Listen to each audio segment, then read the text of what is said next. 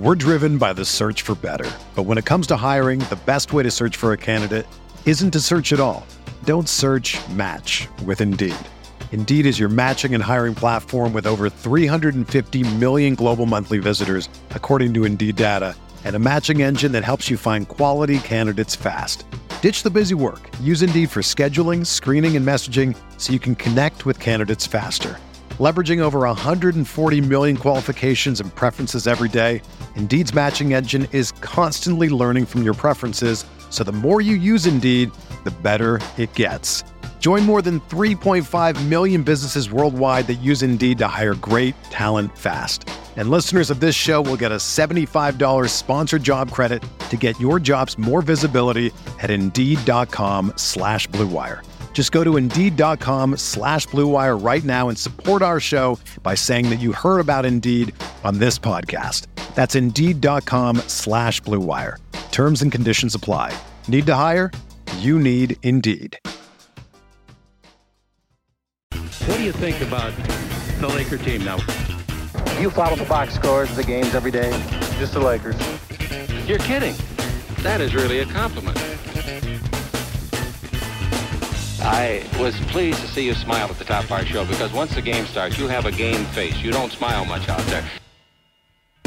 I don't think you have to do things for money anymore. Correct. What's up, Laker fans? Game 2 tonight in a few hours. You're listening to the Laker Film Room Podcast, brought to you by the Blue Wire Podcast Network. I'm Pete, joined by Darius and Mike. And guys, I have loved the level of focus that the Rui adjustment has made, right? And of course, there's going to be all sides to it, right? Where Lakers are like, oh, we cracked the code, and Nuggets fans are like, Rui ain't going to stop Jokic and all that. But just the level of focus and discussion and debate around that, I don't remember that happening a ton in the past. And I think that's part of the fun of a playoff series is following they did this. What is Denver going to do to adjust? Tune into the next episode, which is tonight, Mike, in game 2. So I got my little list of adjustments for the Lakers, adjustments for Denver, but I want to start out in a more broad sense, kicking it to you. What's on your mind for game 2?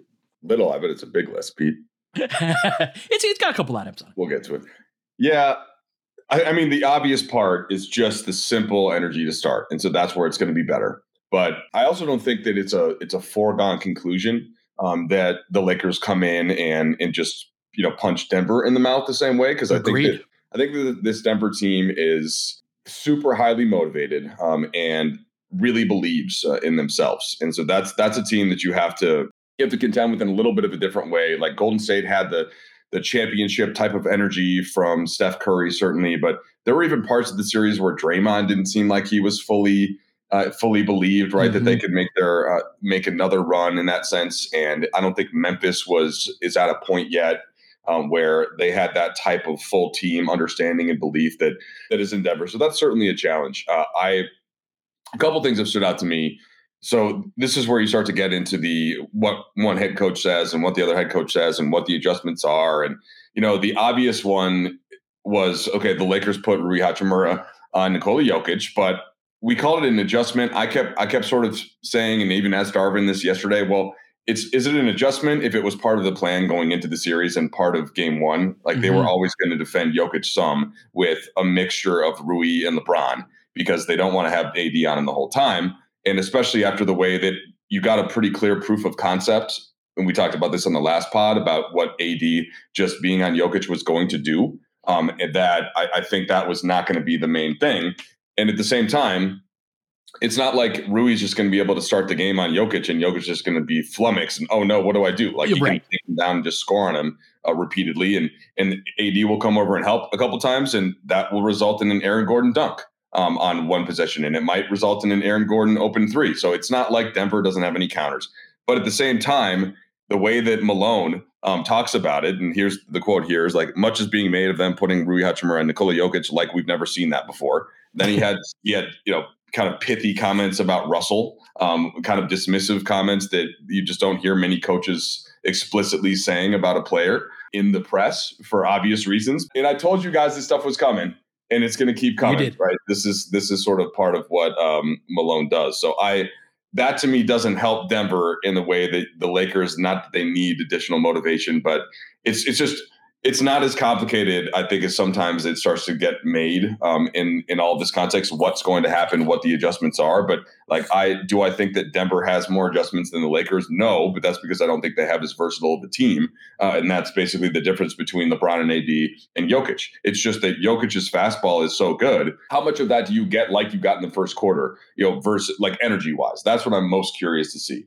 And if the Lakers come out with even just matching the type of energy that Denver had, then the game should go more like it went after that initial blitzkrieg. How are you feeling, Pete, about the game in general? Like heading into game 2, like I'm sure you rewatched game 1. I did not get a chance to rewatch game 1. We don't have to dive into your list yet, but I'm just wondering, like, just from the perspective of what Mike just laid out and like media comments and then the adjustments and what you saw on tape, like where's your head at around the matchup? If the nature of that question is like, how do I feel in terms of like winning versus losing the game or the series and whatnot? Like there was a certain degree of like, if you lose to a superstar in their prime, hitting unbelievable shots, and like the shot that he hit to end the third quarter, right? And the Lakers were on a run. Not only was that like a great shot, but it was also not a momentum killer because the Lakers continued that, but that's how you got to kind of hold on to a lead and great players making great plays. And so Jokic, again, is an all-timer in his prime playing great basketball where he's going to do things to a certain level where sometimes you lose a series because the other team has a guy like that, right? And that is what I call an honorable death, right? But I also think that after rewatching that game, I think that what we can do offensively is sustainable in a way where we can look, Jokic is going to be great, but can we keep KCP and Bruce Brown from scoring 40 points combined? I think we can. I don't think that makes me a homer either. And so like there were a lot of places where I thought that we could be better, but the main one is what the guys have been talking about, the level of effort and energy. And that's my biggest concern, D, is what is the first thing that Darvin Ham said to start training camp? Our running habits. Denver, by the way they're built, is going to run on almost every play in terms of like everybody running up the court as fast as possible. We don't, and we haven't. And that's something that if you're being outrun on the court 20 possessions a game, players that are significantly less talented are going to succeed. They're going to win simply because you didn't run. And so that to me is a big question is, can the Lakers run and sustain a level of zipping up and down the court? And if they can match it, like Mike said, I think we're in good shape. But the main pivot point on that is like KCP and D'Lo. We saw KCP be the third or fourth best player on a championship team in large part because he goes and goes and goes and goes. And that's my biggest concern with D'Lo. And I think part of the reason why Malone and Bruce Brown afterward were like, we're going to try and play him off the court. So those are some of my quick thoughts on that. No, I think that it's super interesting. I thought we gave short shrift to like the transition ideas within this series, we didn't spend enough time and like talking how about much it was going to matter for both teams. Like that was just an idea that we just didn't give a lot of time to, and we just should have. Like the Lakers have been a below average, and that's probably being generous, transition defense team all season, and the Nuggets, whatever you think of their transition offense in terms of classic transition stuff, they get up the court quickly and they are looking to initiate and score early in the clock. And it's an issue that the Lakers are going to need to resolve. In its own way, game 1 of the Nuggets series reminded me a little bit of the Portland series in the first round, game 1 of the 2020 Lakers playoffs. In that game, both teams sort of shot kind of poorly, and Portland won. And there was a lot of talk about sustainability after that game and ideas around, well, from the Blazers side, they were like, the Lakers can't shoot. Of course they shot poorly. Mm-hmm. We, as the Blazers, have Damian Lillard and CJ McCollum. We're not going to shoot this poorly again, because we have those dudes. And after the game, Pete, me and you talked, and we were like, I'm interested in that idea because the Lakers have been one of the best defensive teams all season and one of the better offensive teams all season. Like not an elite offense, but like a very good offense. And we thought to ourselves, that idea seems wrong. Right. That the Lakers defense wasn't going to be able to hold up against the Blazers, while the Lakers offense was going to continue to be held down by a subpar Blazers defense. And we jumped on that point, and then the Lakers won the next 4 games, mostly through the idea that their offense was too good for Denver's defense, and the Lakers defense was good enough to control Dame.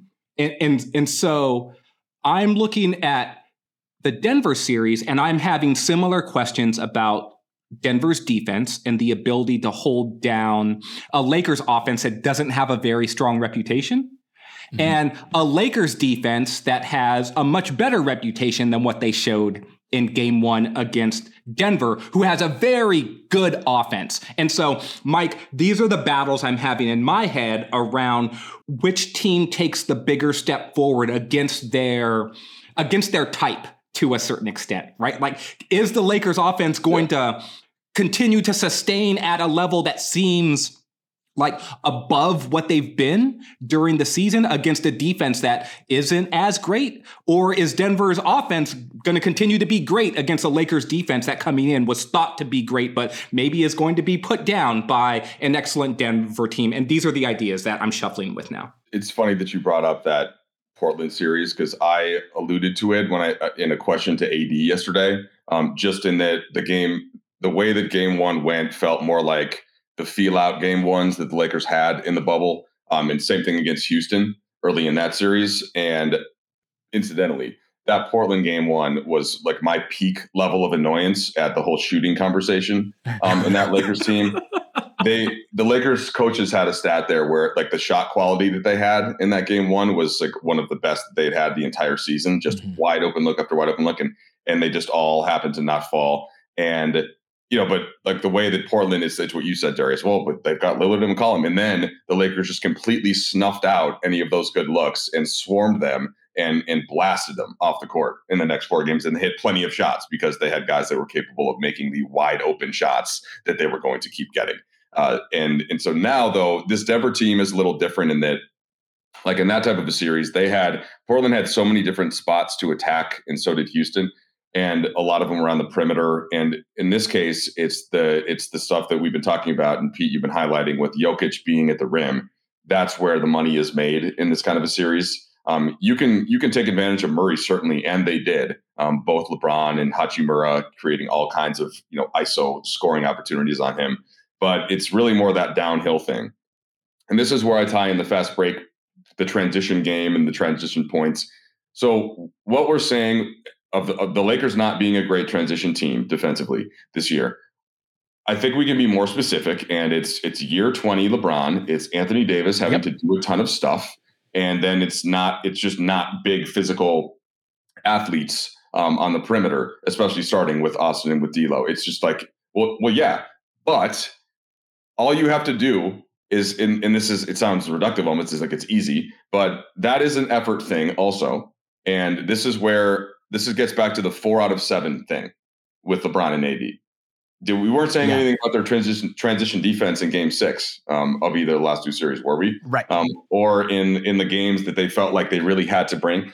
They're not going to win it just by nature of who this Denver team is and who the athletes are and sort of what they have to do every game. But that's the question: is can they do that? Can they at least have that even out 4 times? And I think that they can. I think that that's part of the whole plan. It's just that's what transition defense means sometimes. It's like, what stage of your career are you at and how much do you have to give? For sure, but it is the Western Conference Finals, right? And I would argue that we lost a game we could have won in large part because of our transition defense, because we didn't bring that in the first half. And it's something that all the players and the coaches have said. And so do I think that we can't do it 4 times out of 7? No, I totally think we can do it but we missed one opportunity to get one of them against a very good team that, unlike that Portland team, has a constant entry point in Jokic. You can't swarm Jokic and take him out of the game in a way where he can't leave his imprint, right? And so that is the fundamental difference, but it will be a test of our defense, D. And so I'm curious your thoughts on since the big story is the Rui adjustment, right? And maybe Rui starts tonight, maybe not. But when they go to that type of look, what is Denver's counter next, where they've got Anthony Davis on Aaron Gordon, but not really. He's kind of sagging off of him into the paint. Rui's job is to make Jokic go east-west. You got a little bit of help from the other guards digging down, whether it's Austin or Dennis, making Jokic at least pick up his dribble before he backs Rui all the way down under the basket. And so these all kind of play into that. But as Denver said, it's not the first time they've seen that look. I would argue that it's the first time they've seen that look with Anthony Davis behind it, right? And that is at least going to be problematic in its own way. But what can Denver do to kind of counter this? So I think there's 2 or 3 different ideas that I would have if I were the coach. First is Denver's already very used to running inverted ball screens and using Jokic as a ball handler in ball screens. And if the idea is we want to get Anthony Davis out of help situations on Jokic and potentially get him back onto Jokic to put other players in help situations, then how are the Lakers? I'd test how the Lakers are going to defend ball screens when Aaron Gordon comes up and sets ball screens for Nikola Jokic. And if the Lakers are going to just switch that, even if it's not a good screen, then okay, great adjustment. Lakers, you put a guy onto Jokic that you're just going to switch off at the first time that there's a screen, then okay, problem solved. And now we go back to what we were doing before. The second option is moving Gordon away from the dunker spot and into the corner. That's not going to move AD very much. AD is going to still be standing very close to the paint to be a help option, but Gordon is going to get shots, either open threes, or he's going to be catching the ball on the move coming towards the basket, where he's a physical athlete who can finish through contact and can elevate and draw fouls and do other stuff, right? And then third is you can start to use Gordon as a off-ball screener in order to free up guys who are going to shoot off of the ball or cut to the basket and utilize Jokic's vision as a passer, Pete. They did that with about 90 seconds left or in the last couple minutes of that game, Mike, where they ran a ball screen where Jokic set the screen and then Gordon set a pin screen on, I think it was Dennis, or it might have been Austin. Whoever was guarding KCP got a wide open wing 3. KCP missed that shot, but that's an example of what Darius was just talking about. Yeah, I want to give you guys the quote because I asked Davis about this. Basically, if you guys go into that more often and you're in the rover spot, what are you actually looking at out there? And he said, that's why they pay me the big bucks. And then got a laugh from everybody. I got to figure it out. That's it. I got to help everybody. That's my job on this team, to help everybody defensively, protect guys. Obviously, Gordon is a different beast than anyone we played this playoffs when I'm the roamer. He can jump. They can throw lobs to him. He's good sealing in the paint, offensive rebounds, things like that. I can't be helping too much and let him get boards, which he got late in the game with me doing that with Rui and Jokic. You got to mix up pitches. I got to read the flow of the game and decide if Rui got him, do I fully commit and just go box out Gordon, or do I go to help? So I guess it comes down to, this is where I want to just inject LeBron back into this, but Davis is the best at doing that. And Jokic right now is the best at doing what he's doing. Those 2 things I think are going to be pretty consistent. AD's not going to win all those battles, but he's going to give you a better chance than anybody else. Mm-hmm. When LeBron can then lift the rest of his game, transition, quick attacks in half court, et cetera. That I think is the thing that Denver, Murray's going to be good, but he's not going to break the game in that context. So that's to me is I'm most watching LeBron to start game 2. I think that the rebounding battles in particular are going to be important. So the scenario that AD was just going through when he engages with Jokic, meaning that he treats Jokic's actions as though he's about to shoot or score and gets a hand up, that takes him off of Aaron Gordon, where now LeBron has to win the rebounding battle in the drop down against Gordon. And he lost a couple of those, right? We forced a couple of kind of tougher fading 8 or 10 footers, but Gordon would get the offensive rebound in part because LeBron didn't get in the mix like that. And so to your point earlier, Mike, about we need that 4 out of 7 times, that is one place that I think things can change. So let's take a break here, keep up our conversation about adjustments. We're driven by the search for better. But when it comes to hiring, the best way to search for a candidate isn't to search at all. Don't search, match with Indeed. Indeed is your matching and hiring platform with over 350 million global monthly visitors, according to Indeed data, and a matching engine that helps you find quality candidates fast. Ditch the busy work. Use Indeed for scheduling, screening, and messaging so you can connect with candidates faster. Leveraging over 140 million qualifications and preferences every day, Indeed's matching engine is constantly learning from your preferences, so the more you use Indeed, the better it gets.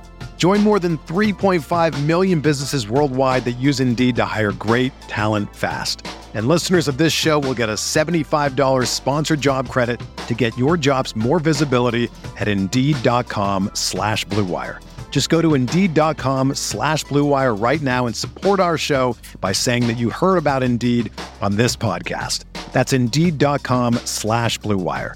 Terms and conditions apply. Need to hire? You need Indeed. With everyone fighting for attention, how can your business stand out and connect with customers? Easy, with Constant Contact. Constant Contact's award-winning marketplace platform has helped millions of small businesses stand out, stay top of mind, and see big results fast. It's okay if you don't know much about marketing. Constant Contact's writing assistant tools and automation features help you craft messaging and say the right things at the right time. I used this to help write and send my email newsletters, and you should too. So get going and start growing your business today with a free trial at ConstantContact.com. Just go to ConstantContact.com right now. Constant Contact, helping the small stand tall. ConstantContact.com.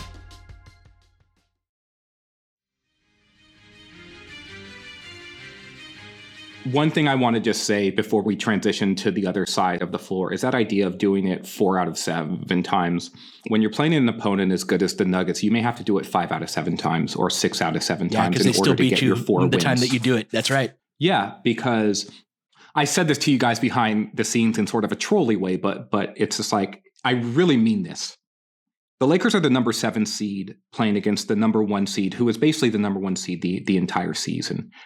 The Nuggets basically tanked the last month of their season in order to rest up to be ready for this exact situation where they would have their guys fresh and ready to go in order to advance in the playoffs to a point that they have not gone before with this group of players. And what is their ultimate goal in order to win the NBA championship? Mike has talked a lot about a hungry Nuggets team, and that is 100% correct. This team was built to win the NBA championship, and anything below that is going to be, sorry, Giannis, a failure to them as a season.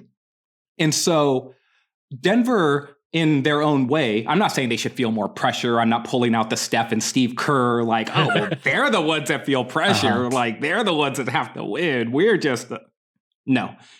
But I am saying that Denver understands the task at hand, and the Lakers are going to have to beat them when they are in that motivational state. And it may not be like, oh, I've done this 4 times, that should be enough, right? Because this is an excellent basketball team, and they were favored to win. And even though I want the Lakers to win, Denver should, quote unquote, win this series. They have home court advantage. They have a 2-time MVP in his prime. They have all of these ingredients. And so I just wanted to sort of make that point a little bit, because we're coming at this from the perspective of what the Lakers can do to win. And I truly believe the Lakers can win. And there is a path for them. And it's not this narrow, small path where there's only one way. And if that one way doesn't work, it's all going to hell. No. They've got avenues. They are a versatile team. The Lakers are, and they have chances. I just sort of wanted to frame the conversation a little bit in a way because it's just an interesting thing to consider. I think to add to that too, the Lakers in that same period of time where Denver was resting and gearing up were playing the biggest game of the season every weekend, right? It was like 2 months straight of playoff basketball, which has its own advantage, right? Where that I think kind of manifested in the first 2 rounds of this series. And so that said, though, I do think that there is reason, and those avenues that you're talking about largely lie on the offensive end of the floor. In that, agreed, the Lakers are a good offense. It's not what the Lakers are best at, but I do think what we're good at is what Denver is worst at in terms of putting pressure on the rim. And we've gone over this a bit, but I want to zero in more specifically on Jamal Murray and the amount that we hunted him, right? And so LeBron as an on-ball pick and roll ball handler was just picking out whoever Murray is guarding, we're going to go after him. And so I want to talk about what are Denver's options in that. The two things that they generally did to start that game were either switching, and they switched a ton, and then at the end they were trying to kind of show and recover more. And the Lakers had a counter each time, right? When they were switching, Mike, it's LeBron backing Murray down into the paint and just bully ball type style. And that's exactly what we want to see there. If they're hedging and recovering, that's when Austin started to go off in the fourth quarter and get those open shots.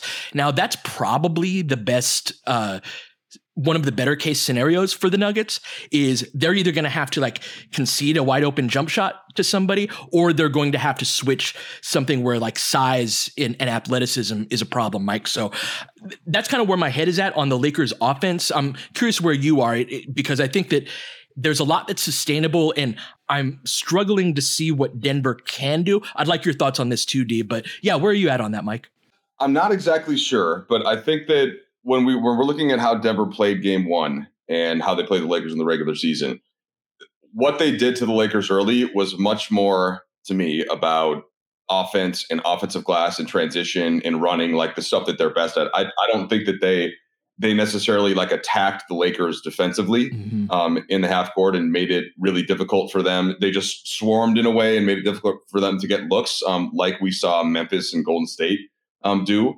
And so that does beg the question, if they have a different level of focus on that end, what do they do? And then how do they make things look a little bit more difficult for the Lakers? Part of that to me is about the looks that Anthony Davis was getting. And the problem for them though is like, well, with Jokic, they're not gonna have him come up, they're not gonna have him do something different. They're not gonna have him switch. They're gonna keep having him drop. And if so, then they'd have to bring a double from somewhere else. And I suppose they could do that, right? That might be the one thing where they're bringing an extra body, and they're either like, maybe it's Aaron Gordon and they're going to take their chances with LeBron shooting, which of course is dangerous in its own way. But I think that if I were thinking about what the Nuggets should do, it probably would be something like that. It would be to just hope that the Lakers have a bad shooting variance night, and just not let Anthony Davis have all of those one-on-one type of looks around the paint, because that was the most frequently sustainable look that the Lakers got. And of course, he hit most of them. And then out of those actions, since it looked like he was going to do it again, then other guys got shots, and other guys were able to get switches. So that's the first thing that I can think of. But I'm sure Darius has something cooked up. Good stuff. I'm just interested if Malone is going to continue to switch the way that he did. He got asked a question post-game out of game one, and he said, yeah, we've been a switch team for most of the season with our small ball lineups. Guys not named Nikola, we switch quite a bit. We challenge our smalls to fight guys like Karl-Anthony Towns, to fight guys like Kevin Durant. Obviously tonight, LeBron and Rui, they had their way with us down there. Then our tough two's going to beat you. And if you start double teaming, you open up the 3-point line. We'll watch film and yada, yada, yada, play harder, right? Coach speak after that. But I thought it was pretty revealing that he was just like, this is our plan. This is what we do. And it's like, okay, that's where that idea of what's sustainable, because Pete, I don't know, man. You continue to play in a drop against Anthony Davis and let him find an offensive rhythm where he gets to shoot 20 times. How many times have I lamented this season, both on and off the pod? And I know y'all got sick of me off the pod. Never. Do you want me to read I found the quotes from Malone. Look, I can read a room. AD is such a rhythm offensive player, Pete, that it's just like, I was so frustrated with these like 9 and 11 shot attempt nights when he clearly was like either the best option or like tied for the best option with LeBron James, but he's below shot attempts with like Malik Beasley took 14 shots and AD took 12. And it's just like, what are we doing?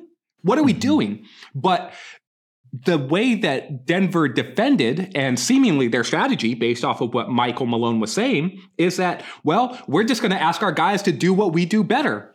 And I'm wondering if that's actually going to be his strategy or if that's just stuff that he's saying, because it's traditionally been a losing strategy to say we're going to switch on LeBron pick and rolls when he's going to run inverted ball screens. And against an AD heavy offense, it's typically been bad news to just be like, yeah, well, we're just going to play normal drop coverages against this guy and hope he can't make 8-footers. Explain what inverted ball screens is relative to.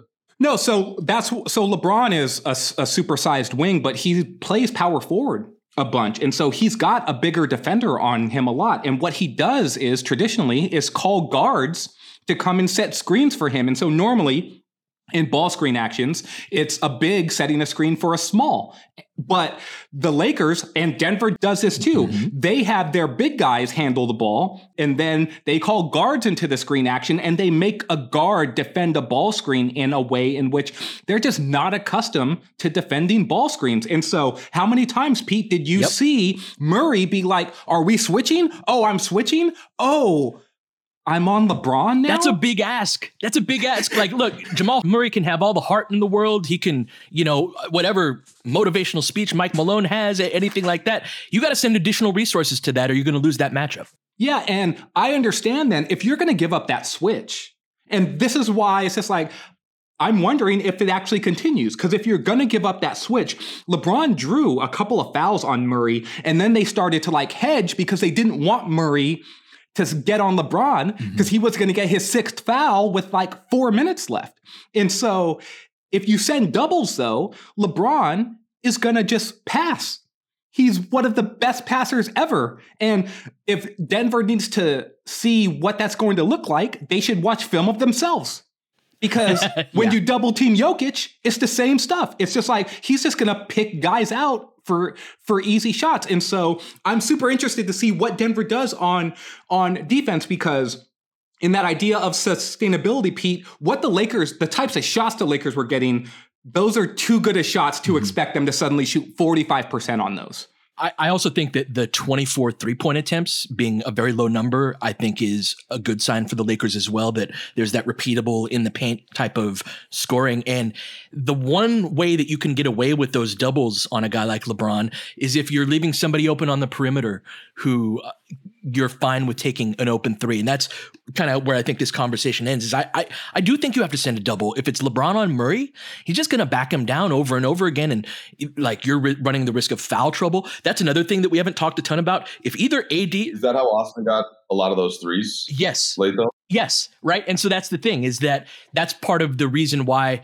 their best option probably ends in our normal lineups. Dennis Schroeder has an open 3. Dennis is going to miss some of those, but he's pretty good at them, right? That's part of the reason why I'm high on the Lakers offense, is that there are certain, you can attack this one-on-one matchup in ways where Denver's going to have to send 1.5 that way, or a straight up double team, where the end result of that, if the Lakers execute properly, which is not always the case, that's one thing with our doubles, is that we don't relocate to the right spots right away a lot. This is sort of a cousin of our transition defense problems.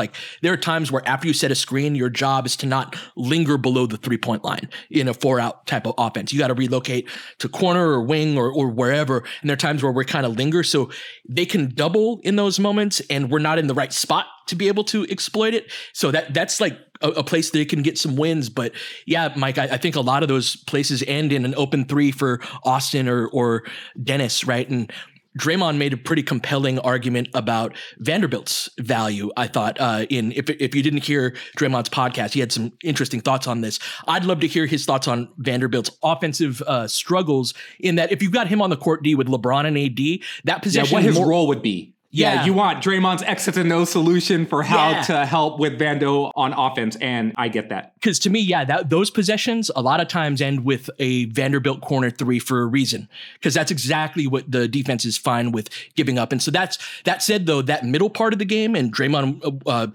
what Draymond was talking about, switching ball screens and just having Vando on Murray a lot more, and the Nuggets, people say that Murray can struggle with athletic length a bit, I think is a place where we can really make some headway. And I'm curious your thoughts on that, guys. The bench group, that wraparound, that non-AD minutes that have been a weakness, Mike, we ran them in those minutes. And I'm curious the sustainability of that. Well, it's also, we haven't talked a lot about the starting lineup and what are they going to do? Are they going to start? Because that impacts whatever the bench group is going to be. Darvin hinted yesterday, and it could have been for strategy purpose, but also because I think a lot of it was true when somebody asked him about the small lineup, and essentially is that the reason he lost the game? And he's like, well, no, the groupings didn't end up looking favorable, but nothing would have looked good with that level of energy. It's the same thing we talked about with, yes, they blew an opportunity. Had they brought the requisite transition defense, I just didn't feel that was going to be possible, given the circumstances of what Denver was going to be committed to doing, and the Lakers trying to get themselves. It's hard. It's almost too hard to explain that, because I think when you might be thinking, well, what do you mean? Why couldn't they do it? It's game 1 of the Western Conference Finals, but you have to kind of really factor in what Denver's approach was going to be. So if they go back to Vanderbilt in the starting lineup, which is possible, right? Do they go to Rui, or do they like that? Do they think that Denver is anticipating that it's going to be more of all of this Rui Jokic thing, and then they don't start that way, and then they bring Rui in off the bench 6 minutes into the game, and then give an early switch up, like he didn't come in until a little later last game. So, Pete, I'm not really answering your question. I'll leave that to Darius. I just think that we should think about kind of what the Lakers are actually wanting to do with the lineups, because there are a couple of different options there. Well, and I'm glad that you redirected it there, Mike, because it has a chain reaction effect in that if Dennis is coming off the bench, I don't think you can play Dennis and Lonnie together against these physical run up that, like, they're going to attack Lonnie's chest the way that they do Dennis and D'Lo and Austin, right, in open space. And Malone's quote was just talking about that. We like to switch. We like to get out in transition and run. And so that is something that if Dennis goes to the bench, I'm not sure this is a Lonnie series at that point. Yeah, I'm super interested to see how things play out. I think the Lakers' path towards winning this series is being the bigger, more physical team, which seems weird when the other team has like maybe the biggest sort of like offensive forceful player in the entire league. And then back that up with Gordon, and then have like physical guards as well. Like almost every player they play is just like sort of a physical, like I'm going to get into you sort of guy. Even Jeff Green, to a certain extent, he's got old man game now, but he can still go in the paint and finish, and he's a capable veteran that can be a two-way player for them. So I agree with what Darvin was saying based off of effort and energy. I also think that when you play smaller the way that the Lakers did on the perimeter, the shot quality for Denver's guards goes up just because the level of contesting is harder. Like Austin was not bothering Michael Porter Jr. at all. And few players can. Right? Yeah. Few players can bother Michael Porter Jr.'s jumper, but a player that short definitely isn't. LeBron was doing a much better job I loved his defense on MPJ. On MPJ, just because LeBron's a physical guy. He can get underneath him a little bit, and he's strong. And so Porter Jr. isn't the most physical guy, but guess what? If he puts a shoulder into Austin Reeves in order to create space, Austin's moving. The same for Dennis, and the same for D'Lo. And so I don't know what's going to happen. Like, I'm super interested in the idea of like what the Lakers' best five is against this team, and how it's probably going to be different than what the best five was against the Warriors, and it's probably going to be different than what the best five was against the Grizzlies. Like, by the end of the Grizzlies series, I thought D'Angelo Russell was super important. He was, to what the Lakers were doing against Memphis, because he was that shot maker from the perimeter that punished the bigger switching defense that was really trying to maul LeBron and AD inside. And so he was the guy that's just like, oh, well, you don't have an answer for me out here. And Austin did some of that too. And then Rui was that other guy that was just shooting the lights out. Against Golden State, it was just like, well, we got to throw all of our guards out there. And Dennis was a super big difference maker in Game 6, similar to like what Caruso did in Game 6 against Miami in 2020, where it's just like, no, this dude is the linchpin that can do things on both sides of the floor that's just going to open things up for us and turn into a route. And so, Mike, where are you at with that? That to me is just the difference between the 2019-20 team and this team, where the best five was going to have Caruso in it, because when you started a classic center, and when things got down to it, either Dwight or JaVale, that wasn't just how basketball is being played now, unless that player is just insanely dominant. And yet, like against Denver, in that one sense, that was kind of your best five because you knew that Jokic was going to be on the floor. But that was it, right? That's the only matchup where maybe that was kind of the best five. Otherwise, it was going to be getting Caruso into it. Well, this year, this is where I think the beauty of Rui Hachimura, in that you can be bigger, but you don't lose all of the things that you might lose with the traditional center when he's in there, because AD is then the center. But Rui, you're getting size, but you're still getting shooting. And it's almost like this, Pete. Like if the Lakers had a Dwight Howard type, even like let's say the Dwight Howard in 2020, in this current matchup, would you actually want him on the floor to sort of bang around with Jokic? Or would you rather have AD try to hold it down there and have Rui to then have your offense be helped? And like I think you can make a pretty good case in this series that you actually might take Rui and just take your chances that way. And knowing that Denver's not going to be able to defend you. So the only other element to bring into this is that if Denver, the reason why that works though is because they play MPJ and Gordon as their two forwards next to Jokic. If they played Bruce Brown over one of those two, then you could get back into maybe you do need another guard in that setting, or at least you can survive better. And then you get some of the benefits of what D'Lo can do. But the short answer in this series, anticipating who Denver's going to play, is that it's Dennis, Austin, Rui, LeBron, and AD. That's your best five, I think, with understanding that Denver's going to probably stay with their typical lineup. I think that's spot on, and I think that's why I want to play that card from the top with Rui, in part too, because if they do go to the Bruce Brown adjustment, there's still a fundamental, you run out of guys, and Rui ends up on a much smaller player, and he's so good at beating size disadvantage. Right. And I think that even putting Bruce Brown in the game, that doesn't solve that. Right. And so playing one of MPJ or Aaron Gordon off of the floor in their best fives, I think would be a huge win for the Lakers. Right. And that's no disrespect to Bruce Brown. I just think that Rui still presents problems in that sort of sense. And so I want to see them play that. So let's wrap up here because the game's in a couple hours. So hopefully everyone can get to listen to it before tip off.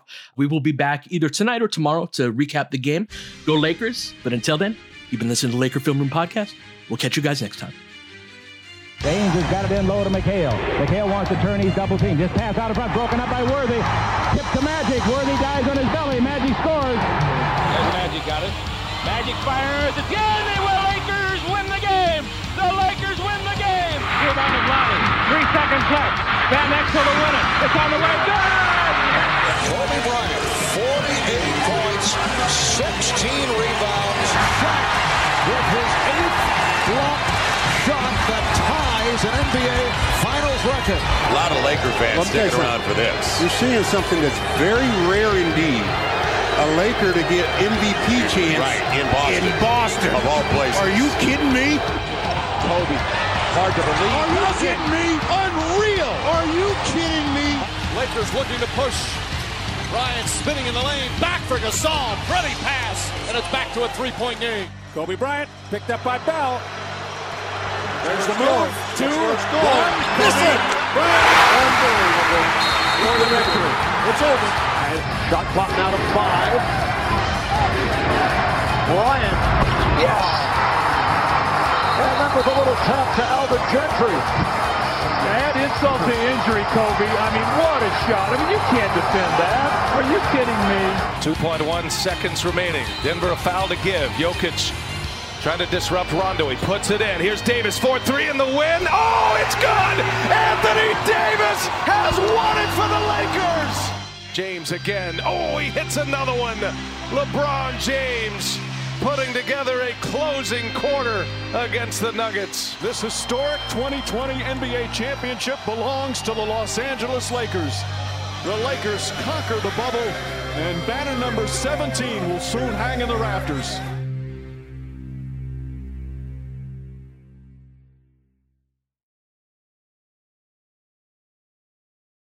Whether you're a world-class athlete or a podcaster like me, we all understand the importance of mental and physical well-being and proper recovery for top-notch performance. That's why I'm excited that Unified Healing is sponsoring podcasts on the Blue Wire Network. Unified Healing is a new and super innovative global network of wellness centers powered by Energy Enhancement System, or EE System. If you haven't heard of the EE System yet, then you'll want to listen up. This technology promotes wellness, deep relaxation, purification, and rejuvenation. Wherever you are across the globe, access to a center is easy and affordable. Interested in experiencing the EE System technology for yourself? Go to unifiedhealing.com/bluewire to learn more and find a center near you. That's unified, UNIFYD healing.com/bluewire. No material or testimonials on the Unified Healing website are intended to be viewed as medical advice or a substitute for professional medical advice, diagnosis, or treatment. Always seek the advice of your physician or other qualified healthcare provider with any questions you may have regarding a medical condition or treatment and before undertaking a new healthcare regimen, including EE System.